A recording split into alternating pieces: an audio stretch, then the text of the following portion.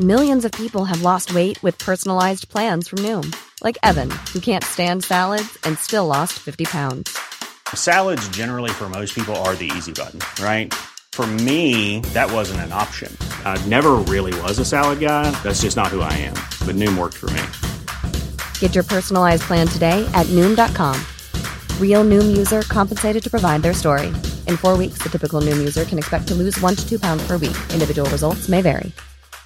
Hey, I'm Ryan Reynolds. Recently, I asked Mint Mobile's legal team if big wireless companies are allowed to raise prices due to inflation. They said yes. And then when I asked if raising prices technically violates those onerous 2-year contracts, they said, "What the f*** are you talking about, you insane Hollywood ass?" So to recap, we're cutting the price of Mint Unlimited from $30 a month to just $15 a month. Give it a try at mintmobile.com/switch. $45 up front for 3 months plus taxes and fees. Promo rate for new customers for limited time. Unlimited more than 40 gigabytes per month. Slows full terms at mintmobile.com.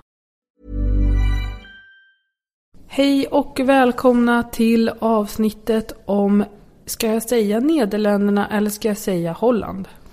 Ja, i svensk språkbruk så brukar man säga Holland. Okej. Men det officiella namnet är Nederländerna.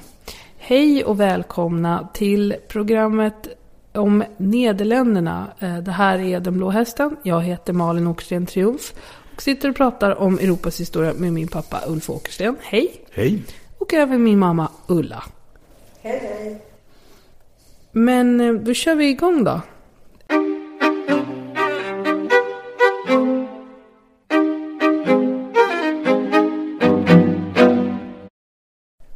Det här med Nederländerna och Holland, det kräver ju kanske en liten förklaring. Ja. Holland är alltså det största grevskapet i Nederländerna. Och under århundraden så har man pratat om Holland liktydigt med Nederländerna. Och det gör man ännu idag. I vissa länder, England och Sverige, talar om Holland istället för Nederländerna. Men ska vi ta det från början? Ja. Holland. Vet du vad det kommer ifrån? Nej. Det kommer ifrån Holtland. Det betyder träland. De hade massor med skog på medeltiden och även före medeltiden. De byggde alla sina båtar utav. Aha. Nu är det inte så mycket trä kvar. Nu är det mest slätter i Holland. Ja. Och Holland är alltså en stor och rik del utav Nederländerna. Den har 16% av Nederländernas yta och 40% av dess befolkning. Det är jättemycket. Det är en av världens tätast befolkade områden. Amsterdam, Haag, Haarlem, Leiden och allt vad de heter, de där stora städerna. De ingår i Holland. Ja. Men vi ska börja från början. Istiden drog ju tidigt bort härifrån och det befolkades då en kuststräcka här utav jägare och samlare och väldigt mycket fiskare. Okej, vänta. Istiden, 20 000 före Kristus. Ja, eller 10. Ja, jag som alltid tror att jag har koll på det här, men okej. Sen kom ju romarna som vanligt. Och de gjorde en provins även utav Nederländerna. När man pratar om Nederländerna så det är lite krångligt för att i begreppet Nederländerna finns även nuvarande Belgien och nuvarande Luxemburg. Och romarna gjorde en provins som hette någonting med Gallia Belgia eller något sånt. Är det typ som en lilla syrra till Gallien då, eller? Ja, det kan man väl kalla det. Det ingick antagligen i Gallien. Och Gallien är alltså romerska Frankrike. Ja, det är det. Och romarna är runt när runt då? Kristi födelse, något senare kanske. Ja. Och i provinsen bodde då germanska och keltiska stammar. I norr bodde bataver och i söder belgier. Vad är bataver? Den är väldigt uppblandad, keltisk eller germansk stam. Den kulturella skillnaden mellan norra Nederländerna och södra Nederländerna, den kom redan då. Vet du förresten vad kelter är för något? Nej, för vi har pratat om dem jämt. Ja, vi har alltid pratat om kelter. Och jag har glömt att säga det. Kelter är ett namn på ett antal stammar som romarna kallade för kelter. De kallade sig aldrig själva för kelter. Men för kelterna associerar jag ju, från innan vi började hålla på med den här serien, så associerade jag det bara till Irland och druider och sånt där. Men det är det alltså inte? Nej, det är moderna. Det finns ett antal folk som anser att de är kelter även idag. Mm-hmm. De som bor i Bretagne, de som bor på Irland, även skottarna och Wales. Alla de där anser att de är kelter. Men kelter är alltså inget enhetligt begrepp. I princip kan vem som helst kalla sig för kelt. Jaha, eller german. Eller något sånt. Ja, det var alltså skillnad. Kelterna bodde omkring det romerska Limes och nedanför det. Mm. I nuvarande Holland, Belgien, Frankrike, Schweiz och bortåt. Mm. Men norr om det bodde germaner. Jaha. Och det var samma sak där. Romarna kallar dem för germaner. De som bodde åt andra hållet, ner mot Svarta havet. Mm. Och det var också massa olika stammar. De kallade romarna för skyter. Jaha. Det intressanta med det här är den kulturella skillnaden mellan norr och söder. Det som blev Belgien och det som blev Nederländerna. Och hur länge har man den här provinsen då? Ja, Rom upphörde ju 476. Mm. Och efter det blev ju frankerna de som kom att dominera hela Europa. Mm. Och de kom ju upp även här. Och det är det här med Karl den store år 800 som kröntes av påven, alltihopa det här som vi har pratat om. Mm. Och sen delade man Frankrike. Och Nederländerna kom att tillhöra det östfrankiska riket. Just det, för det här var till en av Karl den stores söner. Ja. Jag tror att han heter Lothar. Jaha, mm. Okej. Okay. Sen var det ju medeltiden. Mm. Och medeltiden var alltså mycket framgångsrik tid för holländarna eller nederländarna. Mm. Deras städer, alla de här vi pratade om förut, Amsterdam, Utrecht, Leiden och allt vad de hette, utvecklades till riktiga stadsstater som styrdes av en regent, ståthållare. Formellt var de ju ståthållare inom Frankrike, men de var ju helt självständiga egentligen. Men vad är grejen med Nederländerna som land? Varför blev det så poppis? Ja, det blev ju poppis därför att de var så oerhört duktiga handelsmän. Dessutom så var de skickliga politiker. Mm. Man kan titta på Östersjön till exempel. Mm. Där dök holländska flottor upp lite då och då. Ibland hjälpte de danskarna och ibland hjälpte de svenskarna. Och under flera århundraden så gick ju sillen till i Skanör-Falsterbo. Det sades att man kunde gå på Östersjön för att sillen stod så tätt. Va? Det visste inte jag. Och dit kom ju hela världens handelsmän. Men vad då? Du menar att man åkte hit och fångade sill? Alltså? Ja, man fångade inte själv. Man hade små handelsbodar, eller vad man ska säga, handelsstationer heter det. Mm. Där man auktionerade ut sillen till högstbjudande. Och det här var holländarna väldigt duktiga på. Jag var där i somras faktiskt. Ja. Jag hade ingen aning om det här, att jag var på historisk mark. Ja, historisk sillmark. Ja, nej men det var verkligen det var den stora blomstringstiden för Skåne det här. För de här handelsstationerna kom ju längre upp i Skåne också. Det utvecklade landskapet. Och när är vi nu ungefär? Ja, medeltiden 14-15. Mm. Och Hansan är i full gång? Ja, Hansan är ett speciellt kapitel i Hollands historia. De var konkurrenter. Mm. Hansan försökte ju lägga under den här sillmarknaden och även marknaden för hudar och skog och annat. Men holländarna försökte hela tiden och de klarade av Hansan ganska bra trots att det var medeltidens starkaste makt. Men lilla Holland fixade det här. Bland annat att de hade ju flottan. De hade en stor flotta som de kunde skicka emot Hansan eller mot svenskarna eller mot danskarna eller vad det nu kunde skickas emot. Men de var alltså väldigt skickliga skeppsbyggare. Och de här är de är alltså en egen stat nu, Nederländerna? Ja, det blev de ju inte förrän senare på 1500-talet. Nej. De är fortfarande tillhör de något lösligt förbund Men, med alltså Frankrike? Ja, eller Tyskland. Det växlade ju det där lite grann. Ja. Men ändå kunde man åka omkring och liksom agera på egen hand som stadsstat? Ja. Det var inga problem. Men de blev alltså väldigt, väldigt rika.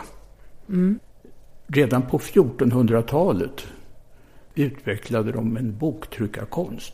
Strax efter Gutenberg, det var bara något årtionde efter Gutenberg. En egen press alltså? Eller en egen tryckpress? Ja, och där var det någon begåvad människa som översatte Bibeln, framförallt evangelierna då, till holländska.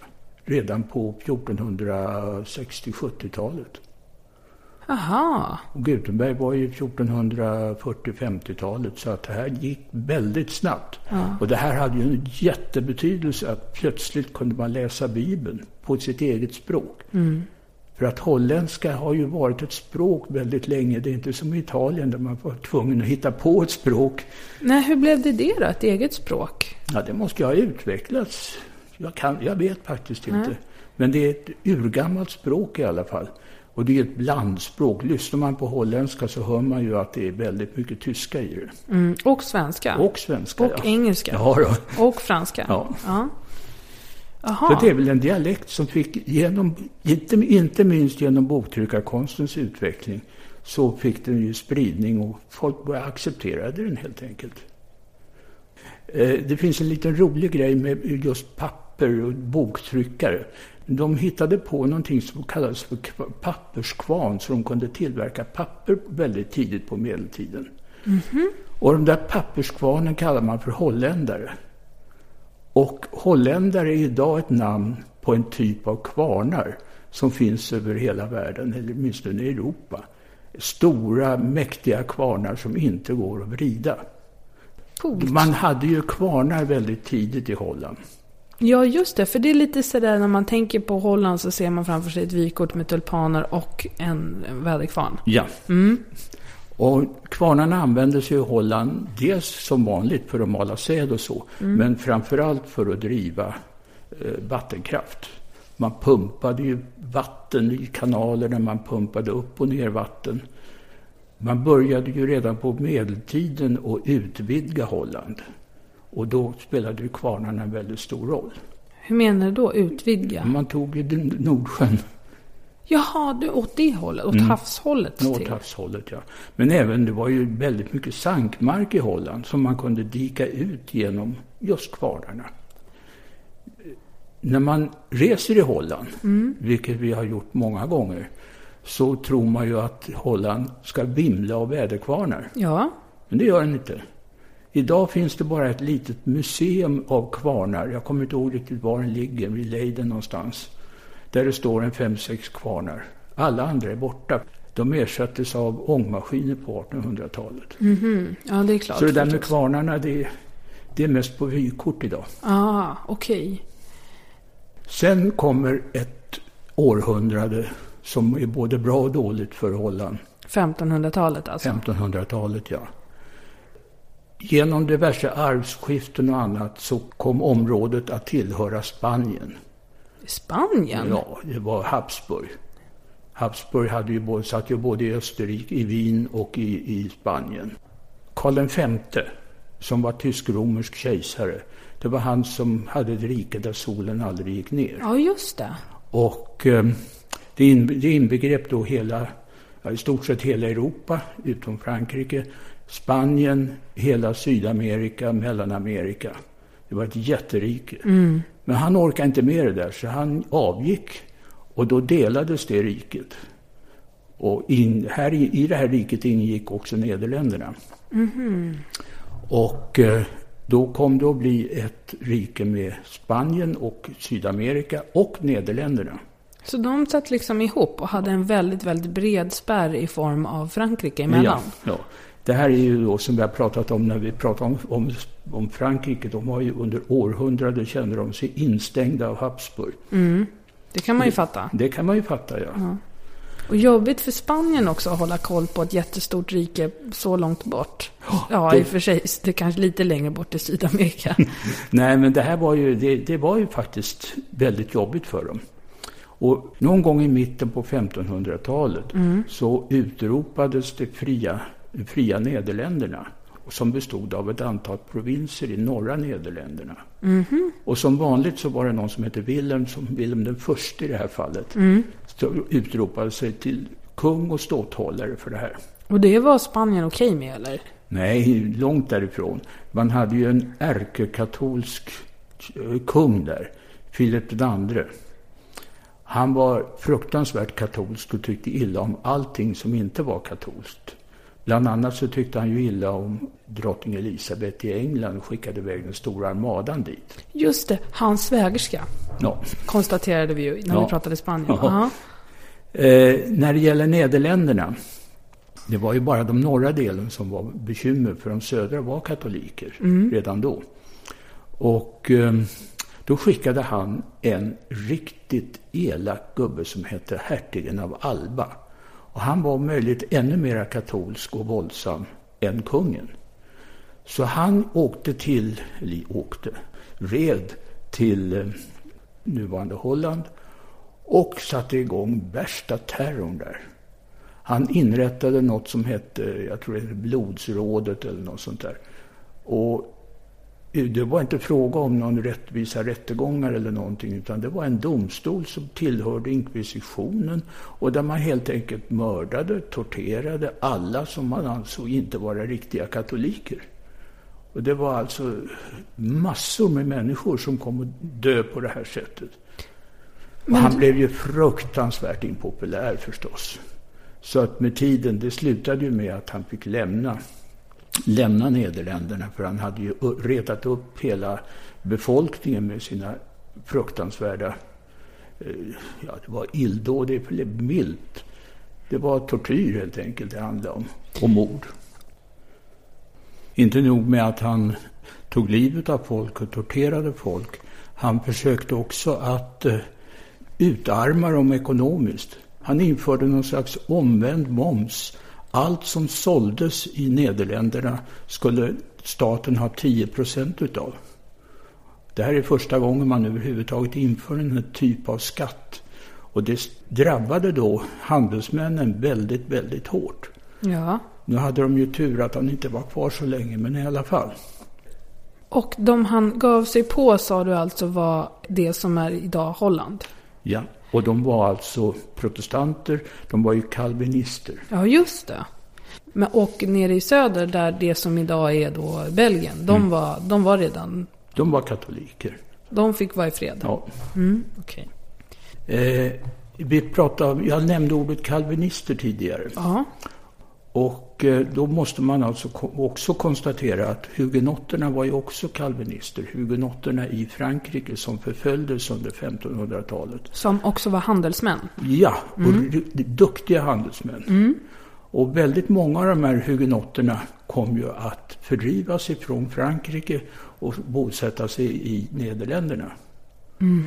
De fick ett tillskott, jag vet inte vad det heter, det är motsatsen till brain drain. Ja. De fick ett tillskott av duktigt folk, rika och duktiga, och som ytterligare gjorde att Holland fick ett väldigt bra århundrade på 1600-talet. Det var världens mäktigaste handelsmakt på den här tiden. Man krigade till och med mot England och vann.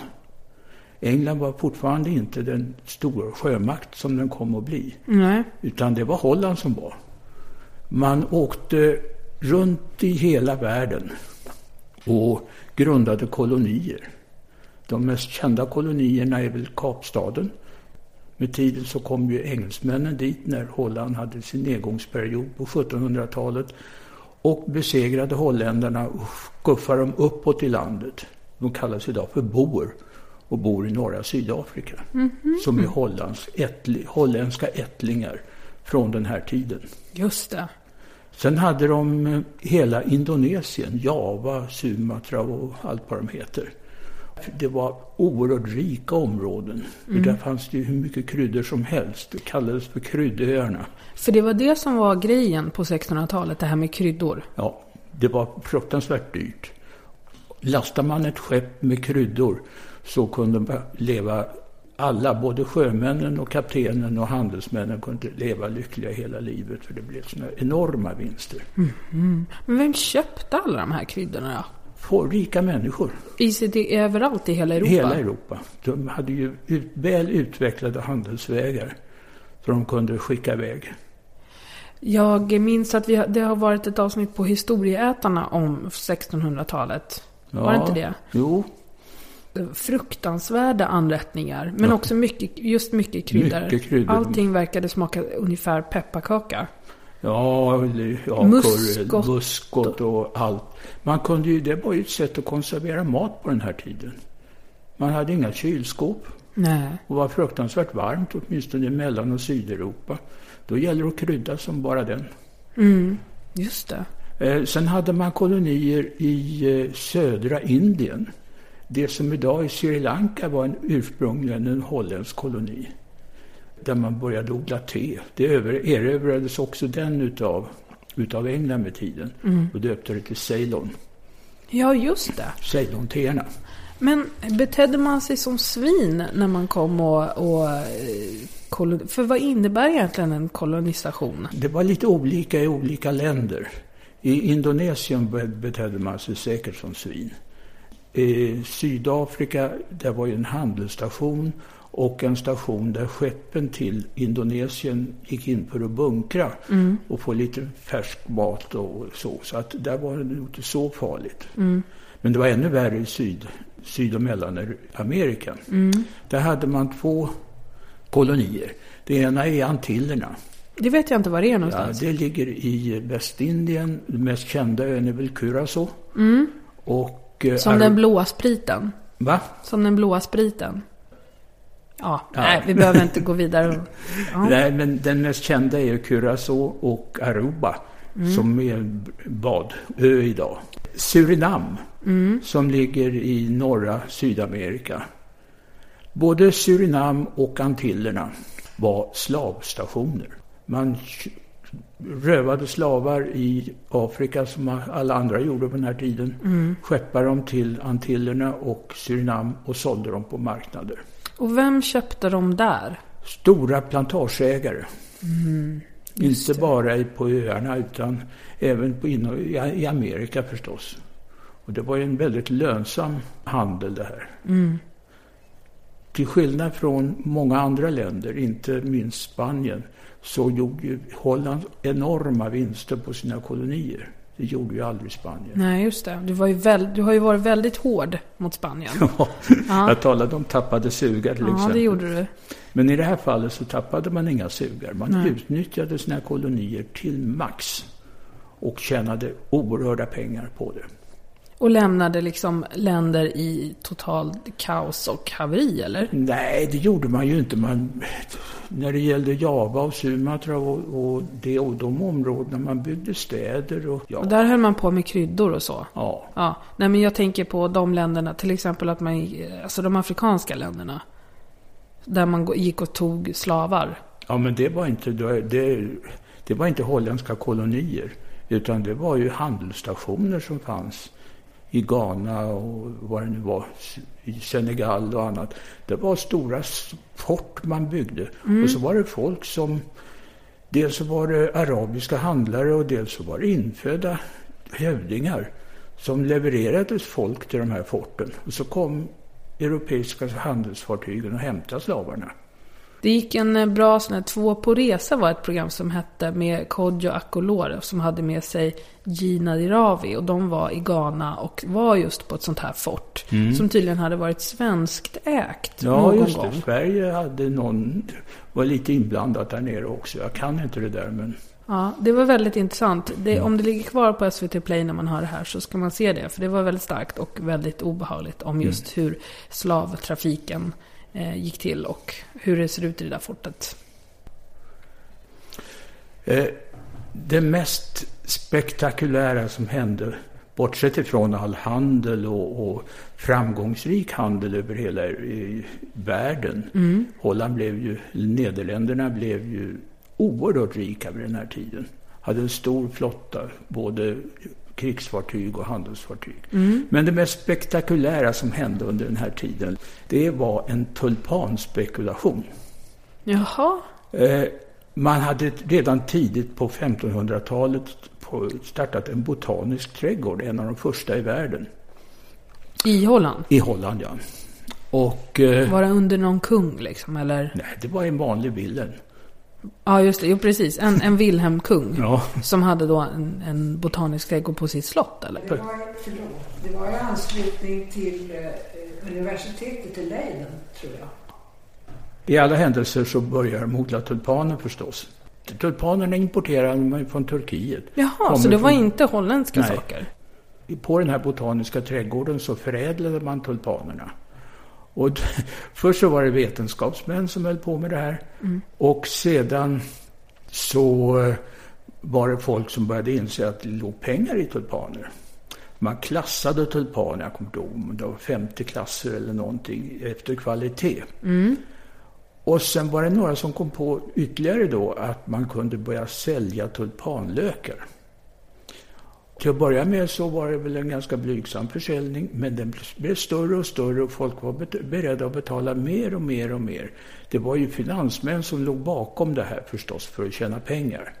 Till slut så var en tulpanlök kunde vara värd lika mycket som 10 hästar eller ett hus eller ett skepp eller fullkomligt vansinniga priser. Folk gick ifrån sina gårdar för att köpa en tulpanlök och sånt där.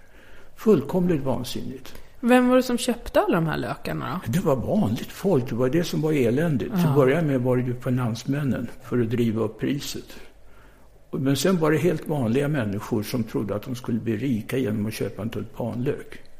Men när det hade gått tillräckligt långt så började ju finansmännen fatta det här. De sålde och blev väldigt, väldigt rika. Och då gick ju marknaden ner.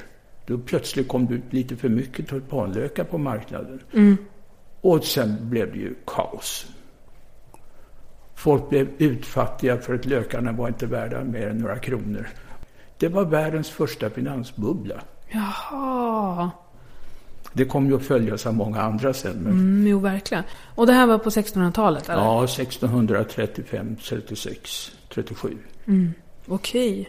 Men gud vad hemskt. Så var det hela landet som pajade ihop då? Hundratusentals människor som drabbades av det här. Som hade satt sig i skuld. De kunde låna pengar för att köpa tulpanlökar. Och de pengarna med tiden skulle betalas när lökarna inte var värda någonting. Jaha. Men du, när var 30-åriga kriget nu då? Det slutades 48.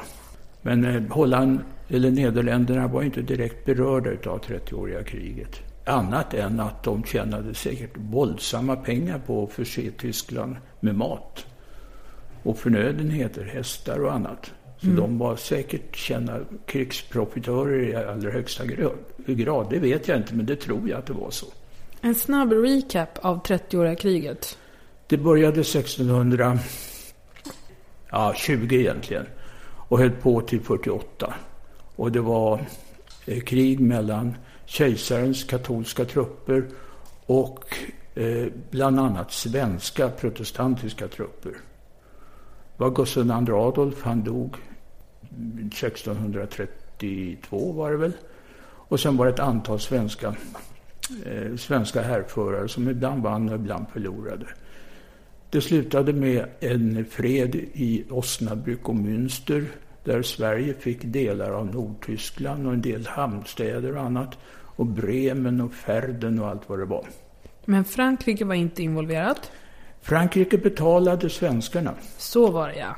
De var ju fortfarande rädda för kejsaren och Habsburg. Just det. Så såg de en chans här att bryta åtminstone det norra Habsburgsväldet. Och Holland och Nederländerna tillhör alltså fortfarande spanska kronan, eller? Ja, i samband med Westfaliska freden, alltså den i Osnabrück och Münster, så erkände Spanien Nederländernas självständighet. Aha. Det var 48, alltså 1648. Okej. Men det var därför man alltså också slapp vara involverad i 30-åriga kriget, för att man faktiskt tillhörde Spanien. Och sen när kriget tog slut så blev man självständig. Ja. Och hur kommer det sig att Spanien släppte ifrån sig Nederländerna då? De hade väl inte något val egentligen. Vadå då? Nej, men Spanien hade ju nog med sig själva och sina kolonier. De hade blivit besegrade av England och Spanien gick in i en nedåtgående period som sen fortsatte i århundraden. De var svaga, hade inte någon större krigsmakt. Så att 1648, Nederländerna blev eget land. Tjoho! Ja, och rika som bara den. Och mäktig sjöfartsnation. Även om man precis har gått igenom den stora börskraschen. Ja, den berörde ju inte samhället, den berörde ju folk. Det var ju, staterna blev ju inte berörda. Okej, så efter Westfaliska freden blir alltså Nederländerna självständigt. Ja.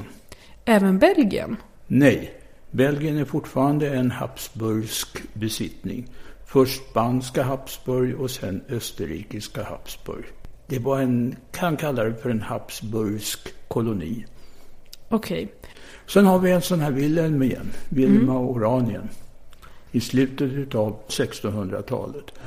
Han var ståthållare och kung över Holland, Nederländerna.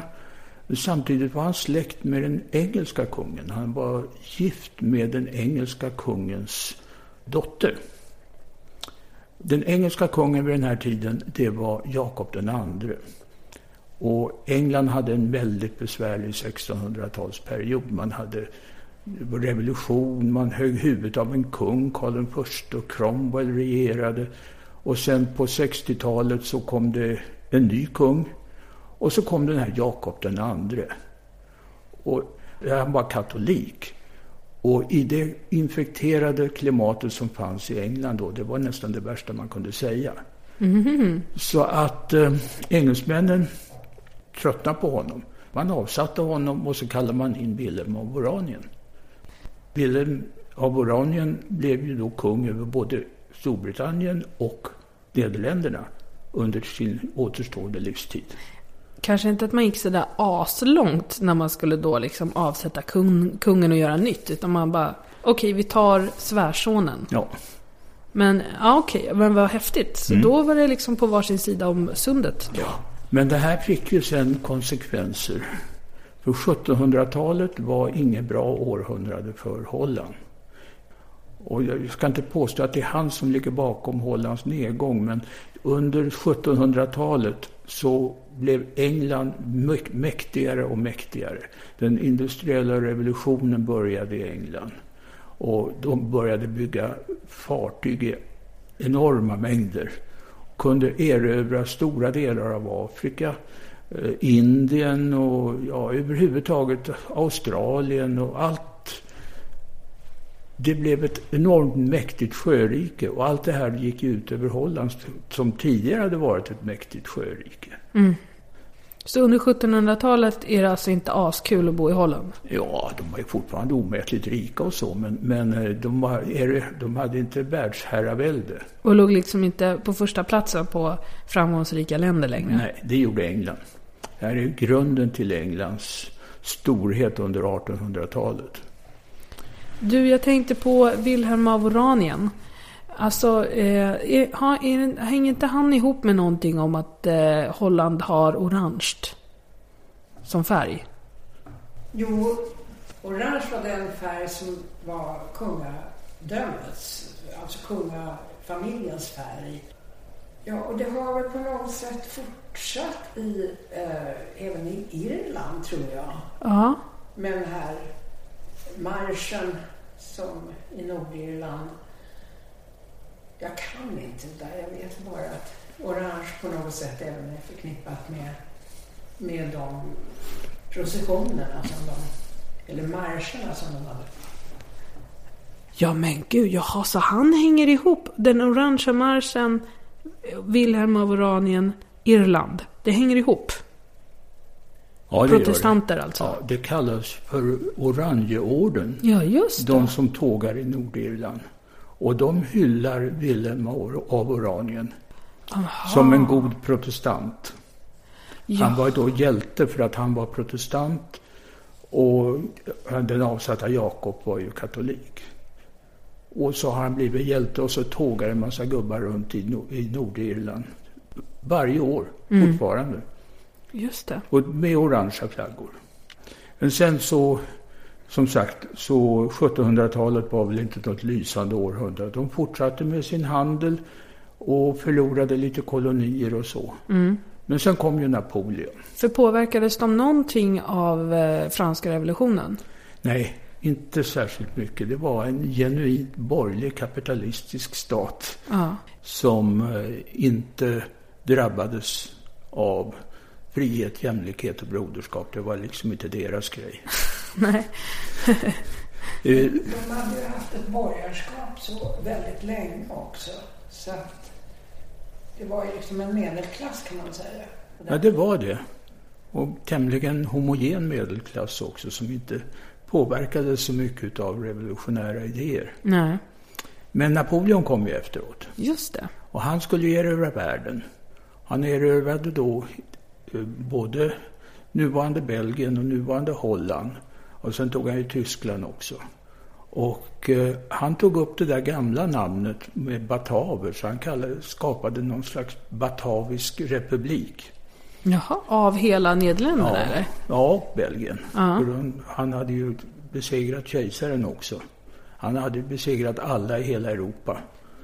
Så att en batavisk, om det nu var republik eller kungadöme, det kommer jag inte ihåg. Men i alla händelser så, i vanlig ordning så satt han sin bror som kung.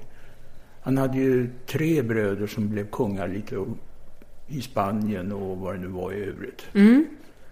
Och den här bataviska republiken, den fanns ju kvar ända till han besegrades.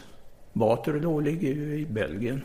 Ja, just det. Så var det ju, ja. Så att det var krig, ordentligt med krig här. Under 1800-talet sen, efter Napoleon, då industrialiserades Holland. Och då är man sin egen igen. Ja, då är man sin egen igen. Och Belgien blev ju sen fritt 1839 och Luxemburg senare på 1800-talet, 1890. Så Holland, eller rättare sagt Nederländerna, kunde utvecklas. Och de hade ju pengar, fruktansvärt mycket pengar, vilket betydde att de kunde ju starta industrier. Och de kunde till exempel, så kom ju ångmaskinen att spela en väldigt stor roll. Istället för de där kvarnarna som var beroende av vinden så kunde man pumpa ut vatten. Och det betyder att man kunde bygga dammar, torrlägga enorma områden både inne i Holland och byggde vallare mot Nordsjön där man pumpar ut vatten. Det gör man ju fortfarande idag. Det finns en stor sjö som ligger norr om Amsterdam som heter Isselmeer, som är avstängd, och där har man hållit på i 40-50 år och pumpa ut vatten för att göra Isselmeer till en lantbruk. Och det håller man på med. Det tar ju evigheter. Det är en jättestor sjö, en av Europas största sjöar. Ja, det hade jag ingen aning om. Och man har byggt då en vall ute efter Nordsjön, i norra delen av den där sjön, eller nordvästra delen av den där sjön. Och det pumpar man, pumpar. Det sjunker ju någon millimeter om året. Vad händer sen då? Då så blir man en superindustrialiserad stat. Ja, med stora företag bildades. Bland annat Philips. Va? Är det holländskt? Ja. Och det är ett av världens största företag fortfarande. Håller man fortfarande på med kolonier? Eller ja, man har ju fortfarande Antillerna, Surinam och Indonesien. Det hände ju ingenting med dem förrän efter andra världskriget. Men det finns någonting som utvecklades i Holland som har, jag ska inte säga att det har ställt till en hel del, men det har fått stora konsekvenser för Hollands ekonomiska och politiska liv. Man startade någonting som heter pelare. Och pelare är en uppdelning av landet i intressegrupper. Det fanns då kalvinister, det fanns socialister, det var katoliker. Och alla de här hade egna tidningar, egna skolor. Och det kunde man väl till döds leva med. Men det värsta var att de hade egna fackföreningar också. Tänk er då Philips, som hade 5 elfackföreningar för elarbetare och 5 för maskinskötare och annat. Vilket enormt bekymmer det här måste ha varit för löneförhandlingar. Och nu har på senare tid har en del fackföreningar gått samman. Men fortfarande så är det väldigt uppdelat och det här har ställt till väldigt mycket förhållanden. Men då kan väl knappt att fackföreningarna har gjort någon särskild inverkan liksom, om man inte blir stark eftersom de var så, eller? Nej, och det var ju en tendens i Europa vid den här tiden med fackföreningar, så Holland följde väl då. Lönerna ökade, arbetstiden minskade och så vidare. Mm. Så man fick igenom sina grejer även om man var så olika? Ja. Under 1800-talet som vi fortfarande är på så dök det ju upp konstnärer också. Vi har inte talat någonting om konstnärer. Nej. Vi hade ju Rembrandt på 1600-talet och på 1800-talet så är det den mest kända Van Gogh. Ja, just det. Vad heter han det? Heter han inte så här Van Gogh? Jo, det gör han. Vi har ju en god vän som är holländska som har lärt oss att det heter Van Gogh. Ja, men i Sverige säger vi ju Van Gogh. Ja, men jag undrar över en grej. En helt annan grej. Varför är det så att man alltid tar upp det här med målare och musiker när man pratar historia?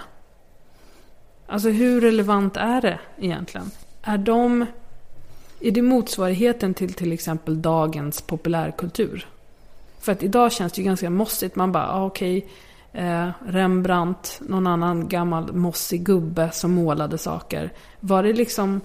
Ja, Rembrandt, det är lite speciellt med honom för att han tillhörde en skola eller en grupp av konstnärer som började göra revolt mot det kyrkliga måleriet som fanns på den här tiden. Han var porträttmålare och började måla människor. Och det var inte så väldigt vanligt på den här tiden. Van Gogh däremot, han var inte ett dugg känd under sin livstid. Så han hade ju ingen som helst betydelse på det sättet. Nej, annars precis. kan jag hålla med dig att väldigt många utav konstnärerna som idag har hela museer hade ingen större inverkan på historiens gång på något sätt. Det var ju snarare så att man kan föreställa sig vilka som var målgrupp under olika perioder. Mm. Om det var hovet, om det var kyrkan, om det var borgare och så vidare. Det kan ju vara lite intressant. Mm. Jag tycker bara det är så intressant att det alltid blir så här när man pratar historia, så är det krig, målare och musiker i stort sett. Ja. Det borde ju finnas massa andra områden inom historia som borde säga mer om ett lands utveckling än de. Ja, men det är ytterligare sånt där ganska tråkigt ämne. Ja, det var mest en fundering jag hade. Mm. Men om vi lämnar 1800-talet som betyder industrier och det betyder järnvägar och... Ja, just det. För när kommer järnvägen? Någon gång där på mitten av 1800-talet? Ja, 30-40-talet, ja. Ja. Och här började ju Rotterdams storhetstid också. Det är ju idag en av världens absolut största hamnstäder. Och det är inte bara Rotterdam som sådant, utan det är hela kustområdet runt Rotterdam som är hamnar, framförallt oljehamnar. Men det var vid den här tiden som Rotterdams storhetstid började. Som någon form av europeisk knytpunkt mot resten av världen, eller? Ja. Om vi sen raskar iväg till 1900-talet. Hur var det med första världskriget? Där var Nederländerna eller Holland neutrala. Hur kunde man vara det när man ändå är mitt i stormens öga? Ändå? Ja, det var man ju inte. Tyskarna gick in via Belgien. Och Holland stod ju utanför. Jo, men hur lyckades man med det, undrar jag? De var inte intressanta för tyskarna. Tyska krigsplanen gick ut på att spräcka Frankrike. När de hade gjort det så kunde de väl ta Holland, för det var ju mycket pengar att tjäna där. Men det gjorde de inte i första skedet, utan då handlade det om att erövra Paris. Det gick ju inte så bra, det vet vi ju. Det blev en massa skyttegravskrig och elände. Tycker ändå det är konstigt att man hoppar över Holland med tanke på hur mycket pengar som finns där och alla kommunikationer som har byggts upp där och så. Men det var inte strategiskt intressant för tyska generalstaben. Utan man ger sig på ett ännu ett stort och svårt land som Frankrike. Ja. Konstigt. Ja. Fattar inte det alls. Men det här fick ju då, första världskriget var ju elände för alla länder, även för Holland. Storbritannien hade ju en idé om att svälta ut Tyskland, vilket betyder att blockerade alla hamnar, även de holländska. Så holländarna fick ju besvär under första världskriget. Det var svält och det var elände i största allmänhet. Var man liksom beroende av att få in saker via sina hamnar? Ja, det bor ju alldeles för mycket folk, för de kan ju inte försörja sig själva. Det är omöjligt. De måste leva på importen. Och de måste leva på exporten för att tjäna pengar. Just det. Och det gick inte heller. Men sen kommer ju... Det blev ju någon slags demokratiskt genombrott i alla fall under början av 1900-talet. Man införde allmän rösträtt för män 1917 och allmän rösträtt för kvinnor 1919. Det var ganska tidigt. Ja, det var i alla fall tidigare än i Sverige. Ja. Och första världskriget tar slut 1921. Ja, ja, men det var uppgörelserna var ju 2021. 18-19 slutade ju krigen när amerikanerna kom. Så vad händer nu under mellankrigstiden då? De oroligheter som drog fram över Europa under mellankrigstiden, det drabbade ju inte Holland särskilt mycket. De fortsatte att driva handel och köra med båtar. Och man påverkade inte ens av börskraschen där då? Det är klart man gjorde, men det blev inte sånt elände som i Tyskland till exempel. Det var väl ungefär som Sverige. Okej, men under andra världskriget, där kan man väl knappast ha varit neutral? Nej. Där gick ju tyskarna in. Vi har ju pratat om nazisternas anfall emot Frankrike. På vägen tog de både Holland och Belgien för att komma runt den där beryktade Maginot-linjen som vi också har pratat om tidigare. Just det, och är det någon som inte har lyssnat på avsnittet om Frankrike, eller om det var Tyskland kanske till och med, Tyskland var det nog, så ligger i alla fall en karta med Maginot-linjen uppritad på vår Facebook-sida som man kan kolla på. Och det här var ju alltså en riktigt otäck ockupation. Holland hade ju inte satsat på sitt försvar någonting, utan tyskarna kunde i princip gå rakt in och erövra hela landet. Och så satte de en protektor, eller man kallades chef för det ockuperade Holland, som drog igång en av de värsta judeförföljelserna i europeisk historia, bortsett då ifrån det som skedde i Polen. Så att i stort sett alla judar i hela Nederländerna deporterades till Polen och Auschwitz och Treblinka. Jaha, det hade jag ingen aning om. Nej, det var fruktansvärda förföljelser. Alla har ju läst Anne Frank. Vadå, var hon från Holland? Hon var från Holland, ja. Jag avslöjade precis att jag inte har läst Anne Frank.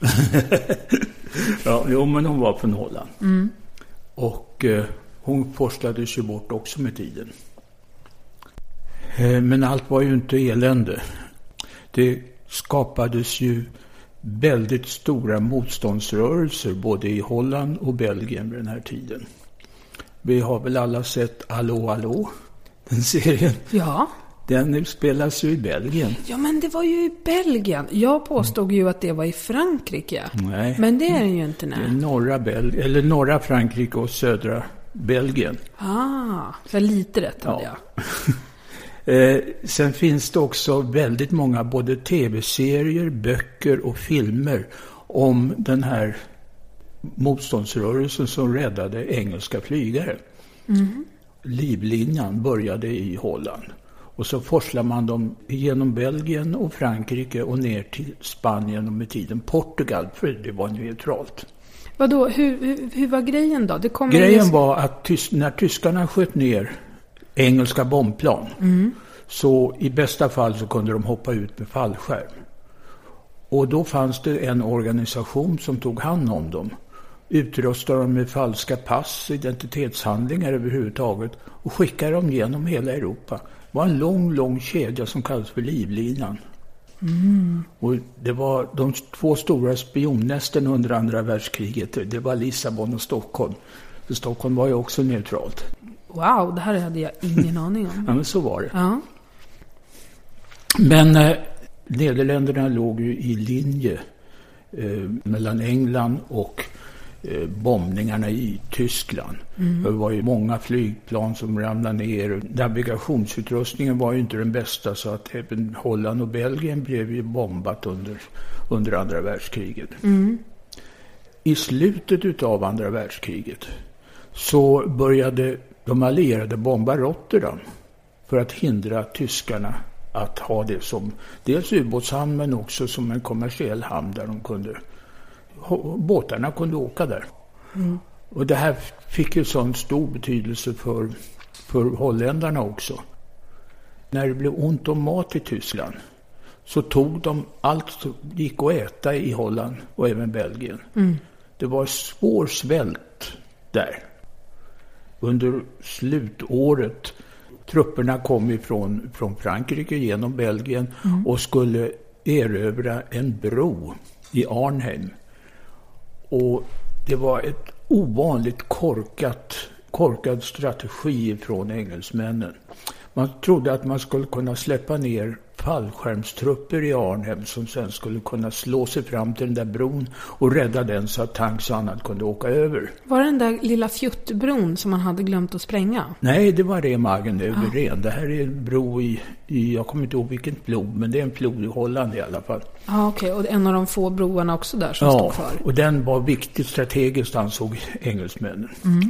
Den som bestämde det här, det var Montgomery, han som hade segrat vid El Alamein tidigare. Ja, just det. Men det här var ett riktigt korkat beslut. För att nästan alla de här stackars soldaterna som skickades ner i fallskärmar, då satt tyskarna med kulsprutor och sköt ihjäl dem helt enkelt. Ja. Och det blev ett stort nederlag. Det förlängde andra världskriget i flera månader och många människor dog i onödan för att de gjorde ett sådant korkat beslut. Under andra världskriget, som jag har sagt tidigare, så väldigt mycket handlade om olja. Och Japan hade en strategi som gick ut på att skaffa sig olja. Först så bombade man Pearl Harbor för att den amerikanska flottan inte skulle kunna bråka med dem. Men det var ett sekundärt mål. Det primära målet var Indonesien, för där fanns det olja. Just det. Och då kunde Japan åka dit med sina krigsfartyg och oljefartyg och sno den oljan. Utan att få massa bråk med USA, för de inte hade någon folk. De räknade ju med att USAs Stilla havsflotta skulle bli förintad i Pearl Harbor. Det gick ju inte riktigt så. De räknade ju fel på USAs industriella kraft, så att det tog ju inte lång tid för de kunde bygga sina stora slagskepp och de besegrade japanerna med tiden. Och då förklarade sig Indonesien fritt. Och den första härskaren i Indonesien hette Sukarno. Och han ansågs av USA vara kommunist och de bekämpade honom. Och det var handelsblockader och elände.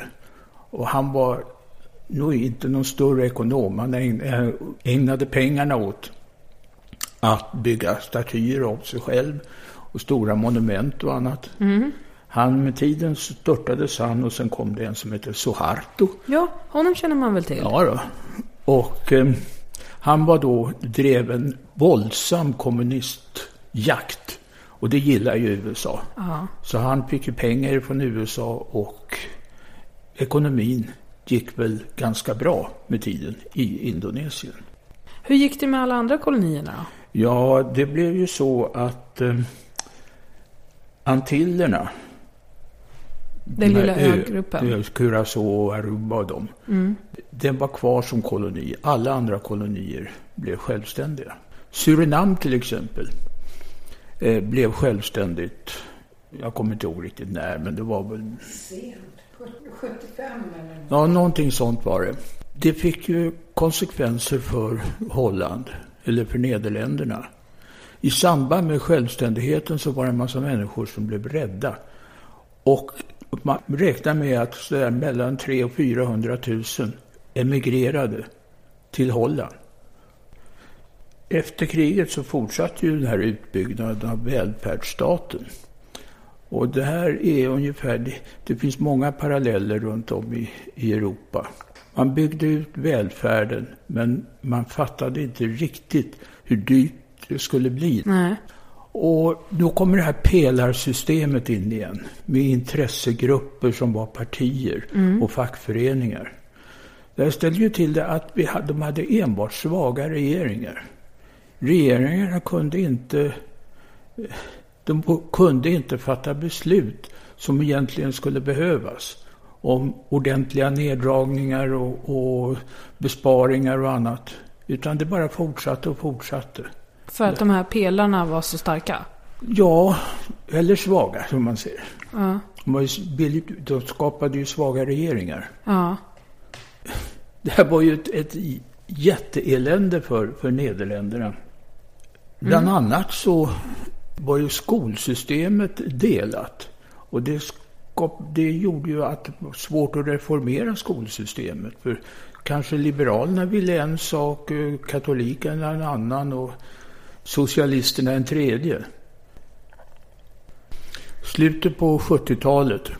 Ja, 70-talet var ju delvis bra för Holland. För det var ju en oljekris då. Och Holland har ju hur mycket gas som helst i Nordsjön. Så att de tjänade ju pengar på oljekrisen genom att sälja gas. Jaha. Och gaspriserna ökade. Med tiden blev det ju inflation och välfärdssystemet krävde mer och mer pengar. Och det blev lågkonjunktur. De fackliga organisationerna krävde högre löner. Så att det höll på att gå riktigt illa. I början av 80-talet så var det några som tog sig kragen och satte igång med förhandlingar mellan politiker och fack om att man drog ner kraven på löneökningar mot att man fick kortare arbetstid. Och det här funkade. Så att de fick lite ordning på sin ekonomi i alla fall under 80-talet. Var det inte så att de kopplade valutan till den tyska valutan på något sätt också? Jo, de kopplade till D-marken. Och då fick folk förtroende för gulden på ett helt annat sätt än om den skulle ha varit fri. Jaha, så den hängde ihop? Den hängde ihop, ja. Steg D-marken så steg gulden. Och det var ju spännande. Det kan man liksom bara bestämma. Ja, det var en överenskommelse mellan Tyskland och Holland. Jaha. Men vad då, skulle vi kunna göra det mot typ norska kronan då, eller? Ja, det skulle vi ju. Men det gäller att de som har bäst kurs säger jajamensan, välkomna ombord. Ja. Jag har svårt att se vad Norge skulle ha för intresse av det. Men vad hade Tyskland för intresse av Holland då? Ja, man hade ju kontakter med dem. Det var ju Kol- och stålunionen bildades ju. Och de var med i NATO. De var angelägna om att Holland skulle blomstra. Och de var ju beroende av holländska hamnarna och det var mycket. Det holländska gassystemet går ju rakt in i Tyskland och står för en ganska stor del av tysk energi. Och vi har en del skidanläggningar som Norge skulle kunna använda sig av. Ännu mer? Ja, nej, jag tror inte de är så roade. Nej. Men okej, men det var ju fiffigt av dem. Ja, det var jättefiffigt, men sen införde de ju euron med tiden. Sen är det en för mig okänd skandal som kommer på 2000-talet. Det var ju ett blodbad i Srebrenica på Balkan. Och det visar sig att det var till stor del holländska trupper som stod och tittade på medan de slog ihjäl varandra. Och det här ställde till världens skandal förstås i Holland. Folk ville ju gå ur NATO och de ville överhuvudtaget att Holland skulle minska sina internationella åtaganden och tyckte FN var botten som inte hade gett dem ordentliga order om att ingripa. För de menar att de inte kunde göra någonting? Nej, de hade inga order. Och så var de inte tillräckligt klyftiga eller vettiga för att ingripa ändå. Nej. Men vad hände på hemmaplan sen då efter det? Det blir alltså någon slags polarisering i Holland som fortfarande finns. Det fanns en man som hette Pim Fortuyn. Ja. Som var en demagog. Han var väldigt duktig talare och han lyckades propagera för sin sak. Ja. Han ville att man skulle minska brottsligheten och minska invandringen. Aha. Men det var alltså en riktig demagog. Vad betyder det? Man skulle väl säga populist idag. Han sa det, han trodde att folk skulle tycka om att han sa. Det var väldigt mycket invandrare i Holland och säga att man ska minska invandringen då. Det är ju populärt. Jag fattar faktiskt fortfarande inte. Det här återkommer vi ju till i vilket land vi än är i. Jag fattar inte varför man hela tiden håller på och skyller på att det har med invandringen att göra. Liksom. Nej, jag fattar inte det heller. Det är de där klassiska argumenten. Att invandrarna tar våra jobb och de är för många och man vågar inte gå till kiosken för att det står så mycket invandrare där. Och allt det där populistiska argumenten. Men alla händelser, den här Pim Fortuyn, han mördades. Ja, vem då? Han var djurrättsaktivist. Vad då, som bara handlade på eget bevåg, eller? Ja, det är ju enklast så. Ja. Det vet vi ju inte. Men du, jag minns det som att det var någon annan, det var någon konstnär också, någon filmare. En filmare, Theo von Gogh. Ja. Eller Gogh. Ja, just det. Han gjorde en film om våld mot kvinnor i islamistiska samhällen. Ja. Och han blev skjuten också. Jaha. Och var de kompisar eller? Alltså Pim Fortuyn och... Ja, de kände ju varandra. Det gjorde de. Okej. Det fick ju följder. För att det var ju många människor i Holland eller Nederländerna som tyckte att det fanns för många islamister i Holland. Så att regeringen gick ju på deras linje. Man drog ner invandringen och man införde ju till och med slöjförbud. Va? Ja. Vadå, får man inte ha på sig slöja i Holland? Nej. Det låter ju helt sjukt. Ja, men så var det. Jag vet inte om det gäller idag fortfarande, men det här var i början av 2000-talet och då var stämningen i landet väldigt mot islamister. Och islamister var ju ungefär som kelter, höll jag på att säga. Man kunde kalla vem som helst för islamist. Hur är det idag då i Holland? Man har problem med sådana som verkar för att i stort sett stänga landet för invandrare. Det är fortfarande en massa tjafs, kan man inte säga, men det var en massa bråk om islamister och icke-islamister. Hur mår landet i övrigt då? Det mår bra. Man har haft sina lågkonjunkturer och den här överenskommelsen jag pratade om tidigare med lägre löner och kortare arbetstid har ju fungerat någorlunda. Nu har ju hela Europa kris för tillfället. Holland har ju en bastrygghet i sin ekonomi så att de drabbas ju inte så mycket som andra länder. Nej. Tyskland och Holland har ju klarat sig bäst i eurosammanhang. Är det någonting ni tycker att vi har glömt? Jag ser att mamma, du ser väldigt sugen ut. Nej, men det är väl inte något oerhört viktigt, men det är lite intressant tycker jag att Holland har haft 3 kvinnliga regenter på de senaste drottningarna. Alltså. Den första var Wilhelmina under andra världskriget var väl det. Och sen kom Juliana och efter henne den nuvarande som heter Beatrix. Aha. Det är lite kul. Det är i alla fall på något sätt ett matriarkat. Ja. Roligt också att hon givetvis hette Wilhelmina, den första. Men hörni, ska vi sluta för idag eller? Tack så jättemycket till dig pappa. Tack själv. Och tack till dig mamma såklart. Tack för att ni lyssnar. Är det någonting som ni vill veta eller är det någonting ni vill säga, hör av er till oss på vår Facebook-sida eller leta upp oss på Twitter. Jag heter Malin Triumf och min pappa heter Ulf Akersten. Vi hörs och ses. Hej hej!